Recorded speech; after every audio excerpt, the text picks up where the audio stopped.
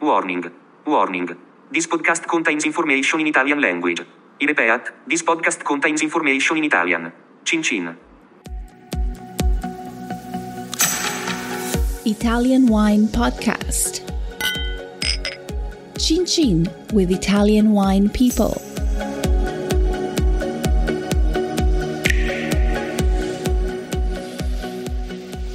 Welcome to this special Everybody Needs a Bit of Scienza edition of the Italian Wine Podcast. Here's the premise. Vinitaly International Academy community members send us their questions for VIA Chief Scientist Professor Attilio Scienza. We record his answers, and Stevie Kim tries to keep him in line.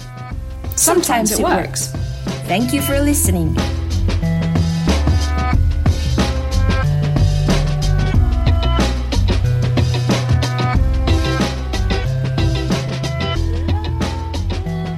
Okay, are we ready? Che sei pronta? Prontissimo. Okay, this is Stevie Kim with Professore Attilio Scienza for another segment of Everybody Needs a Bit of Scienza. Today we have with us Asami Yoshikawa. She's our Italian wine ambassador from Académie du Vin di Tokyo. And she's also an actress, è anche un'attrice lei. Ah sì? Sì, è giapponese. Potremmo provare i letti allora, i diversi letti si possono... No, aspetta un attimo, non devi anticipare. So she has 3 questions for Attilio. The first one is, if you were a grape variety, which one would you be and why? Very popular question. And the second question is, what are your secrets of longevity? We heard from Stevie that you're 100 years old this year. And the last is your bed made of flesh or volcanic ash? Very interesting question. In italiano, se tu fossi una varietà di vitigno, quale saresti e perché?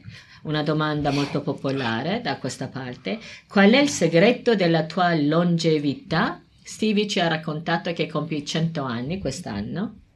Sì, ma era una battuta, io so che hai solo 98. Dormi su un lettino di flesh o cenere vulcanica? Ecco, vai Attilio.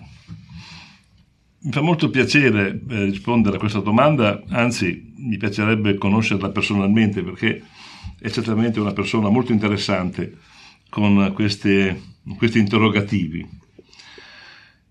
Ho già risposto in parte alla prima parte della domanda. Io ho la tentazione di essere un bastardo. Un bastardo vuol dire il figlio di tanti incroci, il figlio di tanti incontri. I vitigni più interessanti che noi coltiviamo sono tutti dei bastardi. Non ci sono vitigni puri, non esiste un vitigno puro. Forse potrebbero essere puri curiosamente i lambruschi, ma lo Chardonnay, il Sauvignon, il Cabernet, il Riesling sono tutti vitigni che hanno nella loro doti di adattamento la loro origine da bastardi, cioè un vitigno si adatta bene alle condizioni ambientali e produce dei vini. Oh my God, that's... io non l'ho citato. Devi spegnere il telefonino. Purtroppo. Pronto? Roberto, sono occupato. Sì. A few moments later. Riprendiamo da dove io dico che i vitigni bastardi... Sì. Ma devi spegnermi il telefono perché sennò fa rumore. Scusa. Hai ragione. Metti in silenzio. Silenzio! Non si apre qui. Eccolo. Allora, modalità... Oddio. Offline. Ok. Ok, perfect. Mi sembra che offline sia buono, eh? Yes, very good. Magnifico. Good. Ok. Offline. Ok, vai. Allora riprenditi. Sì, dicevo che i vitigni bastardi sono in fondo la gran parte dei vitigni che noi coltiviamo in tanti ambienti, cioè hanno le più grandi possibilità di adattamento.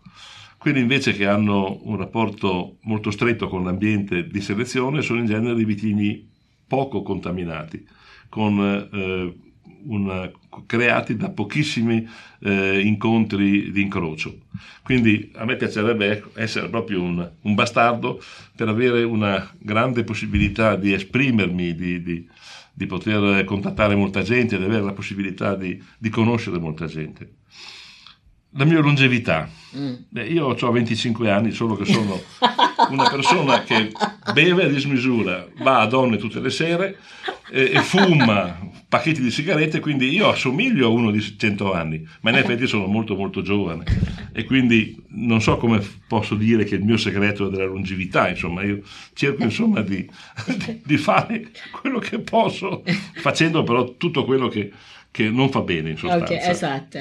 Per il letto, qui è un segreto, questo qui è un grande segreto che non ho mai detto a nessuno, è una cosa veramente molto molto particolare. Io dormo sui fleece quando dormo in compagnia e dormo sulle ceneri quando dormo da solo. Questo è, direi, poi voi immaginatevi il perché di questa scelta, però questo è il motivo di questa scelta. Okay, well, that's interesting. Thank you, Asami. I don't know how to thank you for those 3 questions. That was Asami Yoshikawa from Académie du Vin de Tokyo, our Asavia Italian wine ambassador. So keep those questions coming. Grazie a tutti agli ascoltatori Italian Wine Podcast.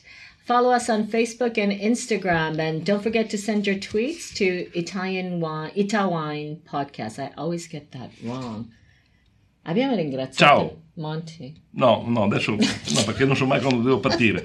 Perché io dico ringrazio Monti, mi dicono che non va bene. Allora dico, io aspetto il segnale sempre di Stevie adesso. Quando lui mi dice saluta Monti, quando dice saluta Monti, io allora mi alzo in piedi e dico grazie Monti. Esatto, che facciamo un sì, con l'inchino, brava, okay. sì. Va bene, ciao Monti. Ciao, alla prossima. Alla prossima, che non è molto lontana la prossima, sì. Ma insomma. Ciao.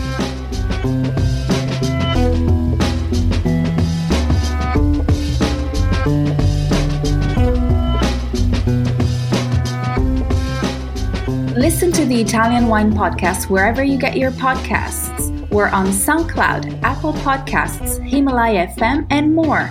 Don't forget to subscribe and rate the show. If you enjoy listening, please consider donating through ItalianWinePodcast.com. Any amount helps cover equipment, production, and publication costs. Until next time, cin cin.